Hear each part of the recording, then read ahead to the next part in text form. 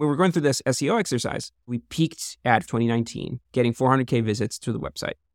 As a company, we had a huge churn problem, but where our focus for growth was, getting more customers top of the line, not necessarily fixing our churn issues. But in that thinking, it's like, hey, how do we get more customers through? We're like, well, we already rank really well for all the keywords we wanted to rank for pitch deck. I don't think we can rank better. So what do we do? And we're like, well, okay, what's the second largest search engine? YouTube. Yeah. So we're like, okay, how do we rank on YouTube? And our first thinking was, well, let's start making videos about these topics that also rank on YouTube. Now, video is such an expensive kind of video as a channel for B2B SaaS marketing. So we had this genuine coincidence in our team that 2 members of our support team had studied film.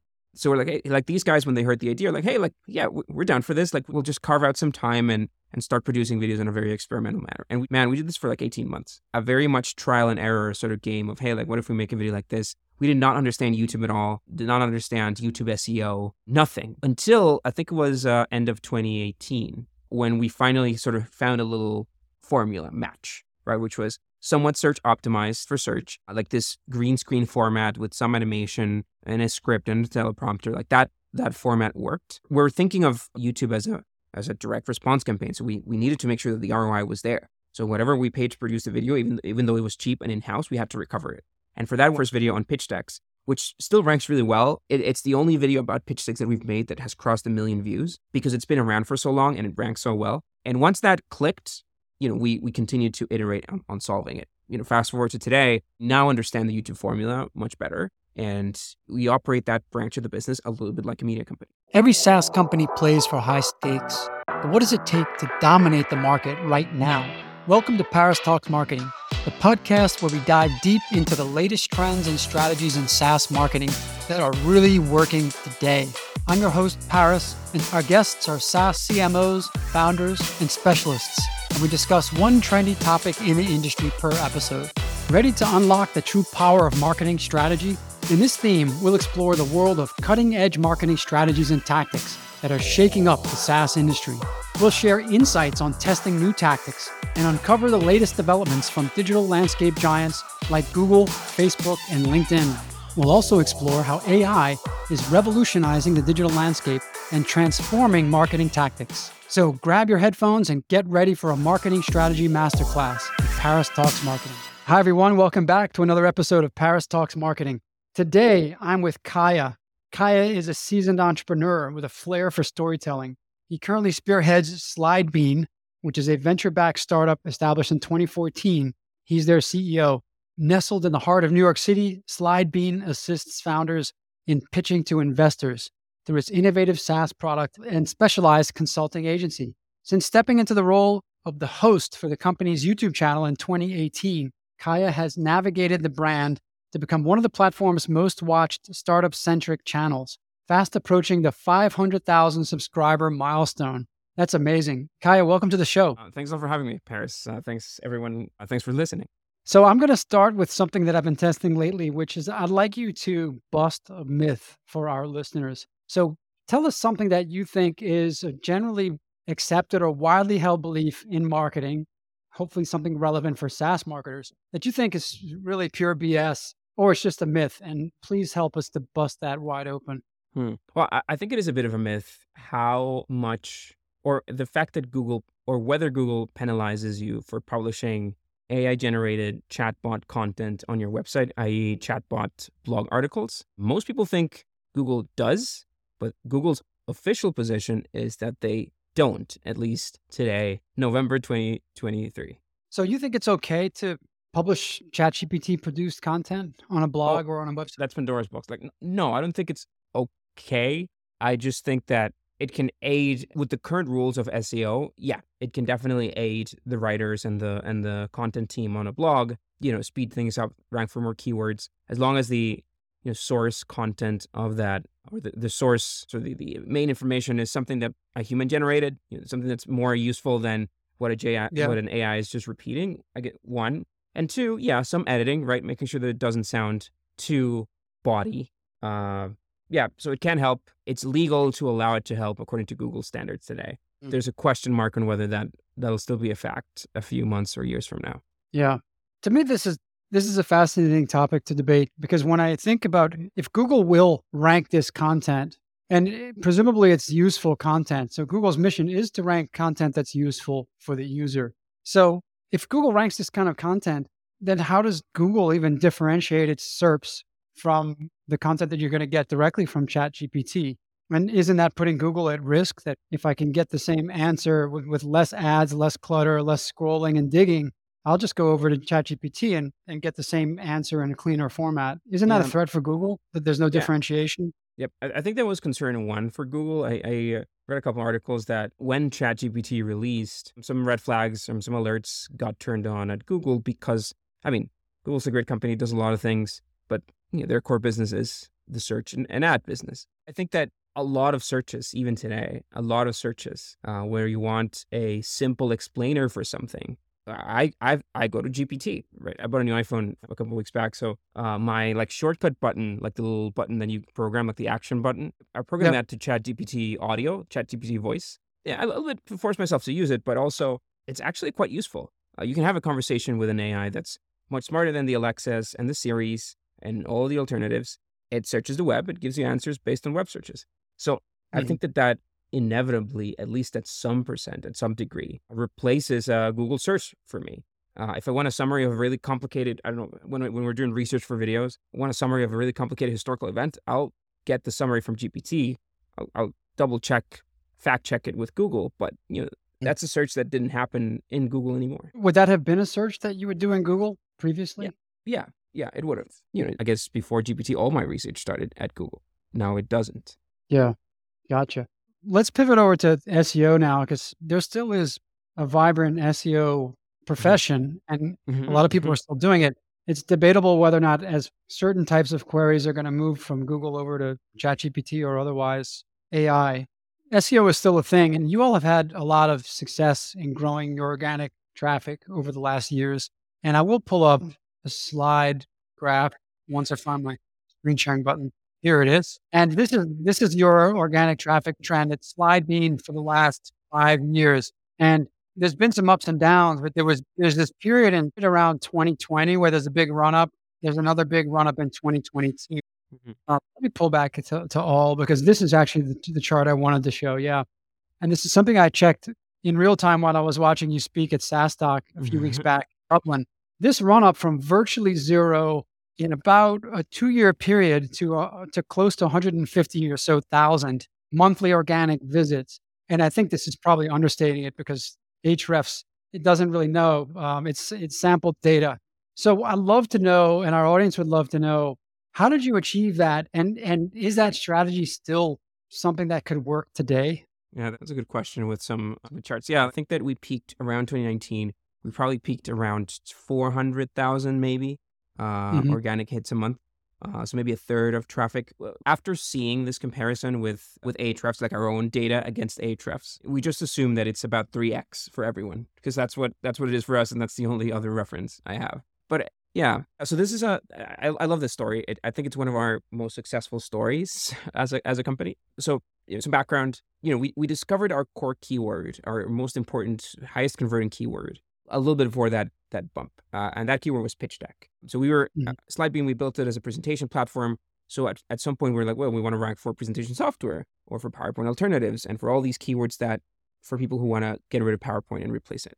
But those people, we try to target them via ads, via search. They didn't convert very well, and we discovered again through search that pitch deck was a fantastic keyword. People would come, they convert, they'd accept our pricing, they would use the tool. These are startup founders mostly. If you're Googling pitch deck, so they're savvy enough. They understood our UI, so not a lot of questions related to how the product worked. Someone would call that product market fit. I wouldn't yet, but I'd say that was an audience. So we're like, okay, Mhm. let's just bid as much as we can until the economics of paid marketing break. And once they did, which peaked in maybe a spend of around 20K a month, we're like, okay, well, what do we do now? We've maxed out our ads for pitch deck. We're like, well, I guess we should rank organically. So I convinced the team and the investors that, and we didn't have we hadn't raised a whole lot of money yet. I convinced them on this, by my estimation, 1-year bet on SEO, which meant recruiting a team, building a team, and starting to produce a lot of content around this keyword that we already knew was valuable for us. I think that's very important, and that's I think my first takeaway. Like I would never do this for a keyword that might be useful because it's just too much work, right? I would only do it once I know that that keyword will drive me good quality customers. So, this, in a nutshell, this 9-month process was a cycle of 9 months to a year when our website started ranking, was a cycle of me writing 1 or 2, I would say, high quality content pieces every week, which were sort of like the baseline article, extending and then replicating that article, 4 or 5 more times with ghostwriters. So the ghostwriters would take this article, this good piece of content, this good piece of knowledge, and, rewrite it, optimize for a different keyword, and rewrite it, optimize for another keyword. And they would do kind of like 5 iterations of that. So our SEO became this, hey, like one hit piece, 5 satellite pieces that were targeting kind of like longer form versions of that keyword. And so 1, 2, and then step 3, we figured, and I don't know if this holds up today. That's probably the biggest. I don't know if it helped at all back then, but we had this thesis, which was, well, we have this good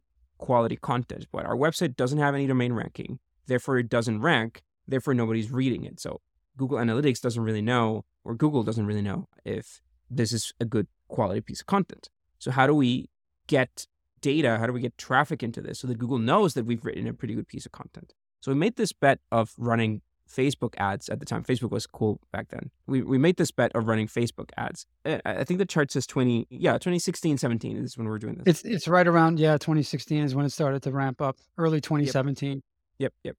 Again, I don't know if this holds up, but what I figure is, well, what if we push traffic to this blog articles, and people read them, and we push good traffic, people who would read an article and then read the next one, so low bounce rates and high average time on site, right? If we put quality visits on readers there, Google search will know. Like Google will know. Again, I don't know if this holds up, but we spent probably $100,000, I'd say, pushing traffic from Facebook as to these articles. I think we optimized it. On Facebook ads about $100K during that period. Yeah, I would say something like that. Mm-hmm. Yeah. What would you estimate roughly the ROI on that is on that $100,000 investment for that traffic? I think I wrote an article about this at some point. The ROI is probably 20x by now. We've made millions of dollars from the search traffic we get from the pitch deck keyword. I mean, it is the backbone of our business in many ways. We didn't understand how important it was going to be. The investment that year was, in the round of 150, including the team, marketing team was solely dedicated to this. But, I think by the time I wrote the article, we could safely attribute about $500,000 of revenue to search. And I wrote that piece maybe, 2018, 2019. So yeah, it's been the backbone of it, especially because now that the website ranks, it's much easier to rank for any other keyword that we want to rank. Like I think our domain rating on Ahrefs is 73, which is super high by many standards. And that has made our lives easier as we launch new products or as we try to optimize for other keywords. Yeah. What kind of team did you build to execute that strategy? It was mostly we didn't have any, I don't think we had any writers in-house. So I was doing all the writing. This is kind of a technical, not technical, but like a niche type of topic, right? Pitch decks, like who can write good content about pitch decks? Who's an expert on pitch decks? Other founders, and you can't hire them as content creators for SEO, or at least we couldn't afford them then. So I was really the editor / main writer there. A lot of the kind of satellite articles, we hired this company to do it. And then the team was, a mix of social media people. I think that one good fact of SEO is that it's changed and evolved so much over the years. Things that were white hat SEO or allowed, right, in Google's rules, things that were allowed in SEO are no longer allowed. And that's changing all the time. So one challenge that we found was we were trying to recruit people, trying to find SEO experts, is that a lot of these SEO experts operate on the rules of 2 years ago. And it's very feasible that something that used to work 2 years ago is now a black hat technique by Google. That happens all the time. This is a good example. Like the first ever, the reason why Google beat all the other search engines in when Google launched, I don't know, 97, was because the search engines back then were really dumb. And when you would search something, they'd just find a page that had a lot of that keyword repeated on that page. So people would do this thing called keyword stuffing, which was just putting this keyword 100 times on the website. Sometimes they'd put it in the background, like behind the website background, or with no color, so the bots could read it, but people wouldn't. And I would just stuff, the people would stuff pitch deck a million times. And then like that would rank really well on search engines. Google was the first search engine that started being smarter and outsmarting like the hacking of SEO. And they've been playing that game all along, right? I remember, I think probably that dip that you see there on that chart, that dip is called Google starting to focus on page speed. So I remember because it was a traumatic time for our company because we had all this huge SEO build and suddenly Google decides that, hey, like we now really care about the speed of your website. At that point, we all through that first period, our website ran on Squarespace, believe it or not. Squarespace is, I think, as an early company, great platform. Like it allows any marketing person to publish stuff, to change landing pages without having to be a super great web designer or to have a coder on the team. And that was crucial for us early back then. We didn't have a dedicated engineer developer for our marketing team. We just built everything on Squarespace. But Squarespace has this way it operates that it's slow for Google's rank, and Google didn't like it one bit. So it penalized us very heavily for that. We took too long to catch onto it, and we had to go through this massive shift. We moved to website to Webflow, and that was a whole new learning process. Yeah. And is this a strategy that you still generally employ today about this pillar cluster? I think about it like a pillar cluster model where you have a pillar page and then you build cluster pages around it and then you interlink them all. Do you still do something similar to that? Yeah, we do. Now that we have the ranking, what we try to have is, the problem is a blog article or a blog page is not a great it's not a great landing page, right? It's an article. Like you may have some material, some downloadable thing in there, but it's not a great converting landing page. So we try to make pillar pages landing pages now. Like we can afford to do that now because we have the domain ranking to do that. So like one of our recent successes has been our financial modeling business. We started with a template on a blog post, but now there's a business associated to it. But if you look like financial model for startups, we probably rank high up there for search. And that was a combination of many articles that eventually pointed to a page. It gets a lot easier now with the fact that we have an established domain ranking. But probably going back to the original topic, like that team of 5 people that team that would take a pillar article and write 5 versions of it, I'm sure that company is dying because you can do that with GPT now, and Google sees that's exactly what I was thinking. Yeah. So could this strategy be viable with using, instead of those freelancers or whoever were producing those satellite pages, to do that with GPT? I think so. Again, I don't play by the same rules as everybody else anymore because our website already has a big ranking. So like I don't know if that works from scratch, but every article, every indication that I've researched about this seems to indicate that would be a solid sound strategy. As long as the source of, as the original article is good, as long as, I think that actually at SaaS Talk, the CEO of Jasper, not the CEO, the CMO of Jasper spoke.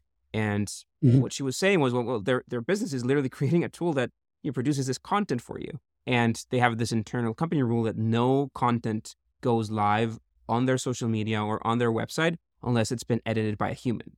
So yes, it's generated by AI, but at least there's a human who reads it, who makes sure that it's coherent. The source of that content, the creative source of that content was written by a human, and that it's useful.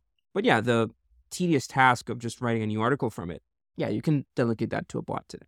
Yeah, that's interesting. I think that is something that we're going to see a lot more of, and it's just becoming so accessible for any type of company with any level of resources now to produce content at real scale. So there's no unfair advantage for larger companies with big marketing teams or even big content marketing teams that can publish tons of content, because now that can be done by a one person team, really. Yes and no, right? And that's, I think, that the dangerous part of it. Like, Tim, who's the CMO of Ahrefs, is a good friend of mine. Like we've been their customers for a while, and we've geeked together in the past. They're $100 million company now, just in this SEO tool. So SEO is obviously a very important business. And I was asking him, like, well, what do you think? Does this SEO, does ChatGPT really affect SEO and how it'll behave in the future? Like, yeah, I think that a larger company still has some unfair advantages. For example, you have more creative brains strategizing about good content strategies, doing the keyword research stuff, finding out which keywords to target, right? It's not just blasting 1,000 articles around 1,000 topics, because I don't know if that works, right? So there's a strategy aspect to it that's human. There's a creative aspect to it of hey, like, what are we going to write about? Is this an actual useful piece of content that people will read? I think that's a human part. The writing, yes, you can now automate or heavily automate, if not 95% of it can be written by GPT. And then there's the promotion of it, which in case of SEO also includes a little bit of the backlink game. I hate the backlink game, the exchanging backlinks and just, cold emailing people so that they include your article. Yeah, but the larger company still has an advantage over the fact that they have credibility and the fact that they have they can have a massive team. Like, we get this as our domain ranking started growing. We started getting all these emails more and more. Like I think we probably get 4-5 emails a week from people wanting backlinks on our blog. It's a big game, and I hate it because it is not about the quality content. It's just about the size of your workforce. And it's all about the metrics. Yep. We get a lot of those emails too. And I think link building still is a really viable and churning kind of a service. I think there's still a lot of people that are doing that and buying and selling links.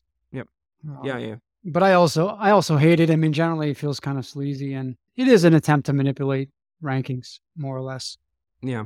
Now, a quick word from our sponsor. The Paris Talks Marketing Show is affiliated with Hop Online, a performance marketing agency focused on high-growth SaaS and other recurring revenue-based companies. If you like the flow of this conversation, you may want to consider jumping on a discovery call with someone at Hop Online. A discovery call is similar to my podcast interviews in a lot of ways. We'll get to know your business goals, competitive landscape, and marketing needs. And you'll almost certainly come away with some new ideas for how to accelerate your customer and revenue growth. If you're interested, go to hop.online, that's hop, H-O-P .online, and book a discovery call with one of our strategists today. Now, back to the episode. Well, let's pivot over to, I want to now pivot over to video. And this is something that you've done phenomenally well with Slidebean's YouTube channel. And you are the star of that channel. I'm looking at now, closing in on 500,000 subscribers. And for us, a B2B SaaS company, that's just unheard of. So you've basically created a media company out of Slidebean with this YouTube channel. How did you get the inspiration for that? Was it something that you always had a natural affinity for producing videos and it fit right into your wheelhouse? Or did you make a conscious decision that we need to create a media company alongside the business? Man, it is a funny story because so my background, I studied digital animation in college. So I am kind of storyteller, with some background in, I wouldn't say film, but at least in video production. So that's one. I was applying these skills to pitch decks, which I think a lot of them are related design and storytelling. But when we were going through this SEO exercise, this is around the time on that chart, right? So we peaked at 400K visits, 2019, getting 400K visits to the website. As a company, we had a huge churn problem. That's another story. But our source of growth was, or our focus for growth was, getting more customers top of the line, not necessarily fixing our churn issues. But in that thinking, it's like, hey, how do we get more customers through? We're like, well, we already rank really well for all the keywords we wanted to rank for pitch deck. I don't think we can rank better. Like for some, we were second or third, but getting to that first position was probably not going to happen right away. So what do we do? And we're like, well, okay, let's go to the second. What's the second largest search engine? And you could say Bing, but it isn't. The second largest search engine is YouTube. Yeah. So we're like, okay, how do we rank on YouTube? And our first thinking was, well, let's start making videos about these topics that also rank on YouTube. Now, video is such an expensive or was, and I think it still is, but at that point, kind of video as a channel for B2B SaaS marketing. I don't think it was the obvious choice, especially because of how expensive it was. There's not only the gear, but the production. There's the challenge of finding a host, which inevitably, puts a lot of power into someone who, if the host is not a founder, it's someone with a lot of power if that becomes an important channel for the business. Yeah, and just producing and editing content. So we had this genuine coincidence in our team that 2 members of our support team had studied film. And, film out of our support team is in Costa Rica. Film is not a huge industry down here. So yeah, like you're not necessarily working in film, working on a startup and doing a little bit of film projects on the side. So we're like, hey, like these guys, when they heard the idea, are like, hey, like, yeah, we're down for this. Like we'll just carve out some time and start producing videos in a very experimental manner. And we did this for like 18 months, a very much trial and error sort of game of, hey, like, what if we make a video like this? We did not understand YouTube at all, did not understand YouTube SEO, nothing. But we just really enjoyed producing the content. So we just went for it. Until I think it was end of 2018, when we finally sort of found a little formula match. right? Which was somewhat search optimized. Yeah, a little bit optimized for search, like this green screen format with some animation and a script and a teleprompter. Like that format worked. We were thinking of YouTube as a direct response campaign. So we needed to make sure that the ROI was there. So whatever we paid to produce the video, even though it was cheap and in-house, we had to recover it. And for that first video on pitch decks, which still ranks really well, it's the only video about pitch decks that we've made that has crossed 1 million views because it's been around for so long and it ranks so well. And we hate it now because it's a much younger me, a very bad presenter version of me with bad animation, but it still ranks and we can't really delete it. And once that clicked, we continued to iterate on solving it. Fast forward to today, now understand the YouTube formula much better. And yeah, we operate that branch of the business a little bit like a media company. Do you go off of a structured editorial calendar, or is it a little bit more loose and inspirational based on how you produce? I wish. It's very loose. Not a lot of people will know this story, but we launched a video on Sam Altman on Friday, just on this whole OpenAI mess. We have a series called Company Forensics where we sort of cover these types of stories. I'm going to share that actually here. We didn't have a video on Monday. Like on Friday last week, we had sort of ran out of ideas a little bit, and I didn't have a new script. So Friday last week, the Friday before this video released, if you will, we had no clue of what the next video was going to be. And then these news comes out and we have to make a video about this. And we sort of sprinted that video and produced it in about a week. It normally takes about 2 weeks to produce a video. We did a little sprint. Luckily, the team's in Costa Rica, so Thanksgiving's not a holiday down here in Costa Rica, so we could work through Thursday and Friday and get that out. But yeah, it's very, sometimes it's very last minute. Sometimes we have videos that we do take, 6 months in planning and executing. Yeah, I haven't seen this video, but it looks awesome. 21 minutes. And when you have a trend like that, or when you have a story that breaks like that, the Sam Altman story, even if you did have an editorial calendar, I think you have to hit the pause button on that and just jump on the story because it's trending. And here I do have it up on the screen, but it's 92,000 views. And that video was published 2 days ago.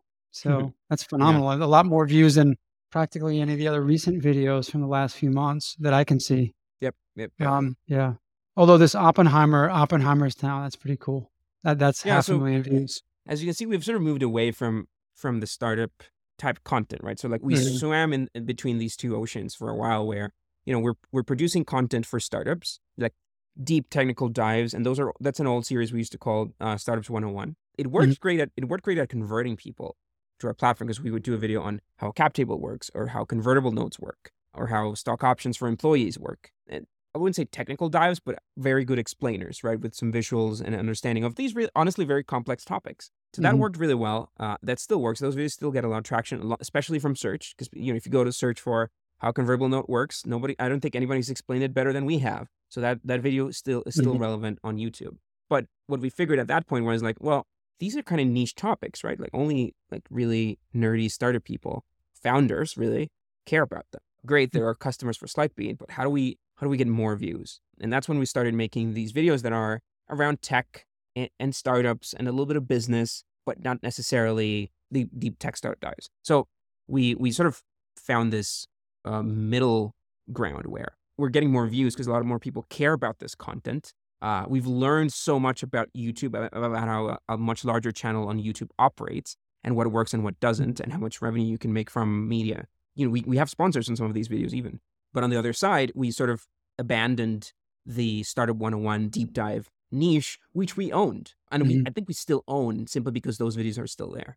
And we try to make both of those live in the same place for a while, but it doesn't really work because, the YouTube algorithm really penalizes the fact that people watch some of your videos, but not others, right? The algorithm wants people to binge watch, that every video you have this audience that watches every video you release because they care about them. So they have to be someone related. I spoke to somebody on... Like episodic almost, huh?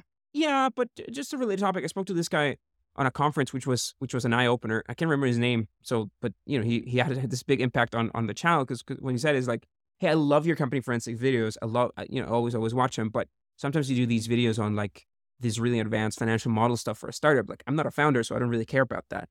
So when you publish that stuff, it makes me feel that your channel, your content is not for me. You're like, whoa, that's actually very, we didn't understand the algorithm as well back then. But now that we do, that totally makes sense, right? And the algorithm really wants, people to binge. So, one of the answers to that is we've decided to carve out the Startups 101 content. We're launching a new channel next year, which will kind of go back to those roots and finally kind of create that separation of, hey, like this channel is more of a media company and we'll take another stab at the startup stuff. Interesting. But you do monetize the YouTube channel today, the Slidebean? Yeah. All Revenue videos are generating? monetized. I think 99% of videos are monetized, except if they're selling something or pitching something that we sell and they convert very well. And we have sponsors for many of them too. Yeah. What advice would you give to a B2B marketer and a mid-sized SaaS company that's just getting started with video, and maybe it's not possible to build something like you've built over the years with your YouTube channel, but what's the best advice for just starting to get some video up on YouTube if you don't have a lot of resources? Yeah. So 2 notes on that. I don't think that YouTube requires that much effort. Like all this deal about the iPhone 15 is on the fact that it now has like this video quality, like cinema quality camera. It doesn't. It's a good camera, but you don't really need a lot of gear that you don't already have to make video. So that's, I think, step one. I think that a lot of video is just a lot of trial and error. Like I wouldn't be able to host the videos I host now if I hadn't been doing it for 4 years. Because there's, you get used to kind of like your tone of voice, the speed at which you speak. And the only way you learn that is with trial and error. So I think that the best way to kind of start that is just make shitty videos. You can make a video on Loom with just like a little bubble of your face there and just do a tutorial on something. And I would encourage people to do that because it teaches you so much just to kind of like be on a cadence of production. Beyond that, my feedback would be, make it if you want to bet on it, make it, be ready for a months long bet. Like don't try it for 3 months. And if it hasn't worked, give up, because I don't think anybody has solved a YouTube formula that quickly. I mean, some people have, but you have to take your time. And then there's the fact that it's, useful first, salesy later, right? So it has to be a useful piece of content. If your product is organically placed in there, great. Like I think Ahrefs, now that we're talking about them, they have a fantastic channel where their product is very organically placed in every video, but whether you're using it or not, you learn a lot about SEO on their channel. And I think that that's what people are after. And then last but not least, TikTok and YouTube Shorts. I think that they very much lower that barrier now. So the advantage, like I'm team long form content. Like I love long form content because it lets, there's a creative aspect to it. We like to think of these videos like little documentaries even, and we make an effort to bring a little bit of our knowledge in film to, hey, like we shoot in 24p and we put some grain into the film. There's some color grading. Like we there's an art aspect to it. Like and everybody on the team is passionate about this. So we put that effort. We can't do that in shorts, right? Shorts are like quick, snappy type of content. But at the same time, the barrier is so much lower that you can go and experiment, and it's much easier for a company to dip their toes. Yeah. And you mentioned at the conference that you force yourself to spend maybe half an hour to an hour a day on TikTok. Are you still doing that? I mean, yes. Almost. This was 2020. So 2020, when I adopted TikTok, this was the beginning of the pandemic. I remember my girlfriend used to go to bed. She worked in marketing too. So, she would force herself to watch TikTok, and I would hate the content. Like, okay, this is boring. Eventually I did the same. I'm like, fine, I'll force myself to watch TikTok. I love TikTok now. I really, now I have a block on my phone so that I don't waste more than 1 hour on TikTok a day. It gives me this warning, like screen time thing. Because I really enjoy that content. But TikTok for me is leisure content. Is like, I get a lot of comedy, I get pets and some food stuff. And that's kind of like a place to kind of shut my brain. But, you have to understand the format. And same with YouTube, right? Like I don't force myself to spend time on YouTube. I really enjoy watching other creators' content, but you have to sort of live it if you want to, play in that game. Yeah. Do you think there's a place for TikTok in the marketing mix for B2B SaaS companies? Yeah, I think there is. Yeah, I think there absolutely is. I think it's harder to find. I haven't figured it out yet, so that's why I don't speak too much about it. But I think there absolutely is. Like I follow, I'm a spreadsheet geek, so I follow a couple of good channels on spreadsheets where, I think it's easy, organic to, to plug a product, be useful. Like, again, like I said, I haven't figured out what that channel is, and I can't think of one yet, like at least B2B SaaS. But somebody will figure it out. We have some ideas for next year. Maybe we will. Yeah, I mean, you could say the audience is not there yet. If I'm selling to a B2B audience that might be, I don't know, no younger than maybe 25 and up, but they're not really on TikTok. But perhaps it's also just a repurpose value. You can repurpose those onto YouTube Shorts as well. And then you can include those in even different campaigns like Performance Max. And now there's a new format from Google Ads called Demand Gen Ads. And this basically, it's the Google Discover feed and it's YouTube Shorts. It's those two properties mostly. Yeah, I give credit. I think a lot more people are in TikTok than we might think. Like genuinely, even though it still has some shade. Like you can really the biggest TikTok feature is the algorithm. Like the algorithm really understands what you like and what you don't, and after 10 swipes, it'll know quite accurately what stuff you care about. I think that there's not a lot of SaaS content out there being produced. I get the occasional kind of podcast snippet. I get the occasional kind of sort of like This Week in Startups. Jason Calcan is like, I think podcasts being repurposed as little TikTok shorts are fantastic used, way to maximize that content. Yeah, nobody's really figured out yet, but we'll give it a shot. Yeah, cool. Well, Caya, this has been great. And I know we've got to wrap up in a minute, but is there anything that I didn't ask you that you wish I would have asked you, or is there anything else that you think could benefit our audience? No, I think we've gone through pretty much covered everything. I'll drop my Twitter handle. It's Caya, I guess my X handle. It's Caya here if you want to follow up with anything. Happy to share. And yeah, take a look at our YouTube channel, just youtube.com/Slidebean. Well, thanks for the time today, Caya, and I really enjoyed it. And have a great rest of your day down there in Costa Rica. You too, Paris. Thanks a lot for having me. Another great episode in the books. Hope you enjoyed it. If you want to get notified when future episodes drop, be sure to subscribe to Paris Talks Marketing on your favorite podcast player. And to learn more about our growth marketing agency, visit hop.online. That's hop, HOP.online. Have a great day.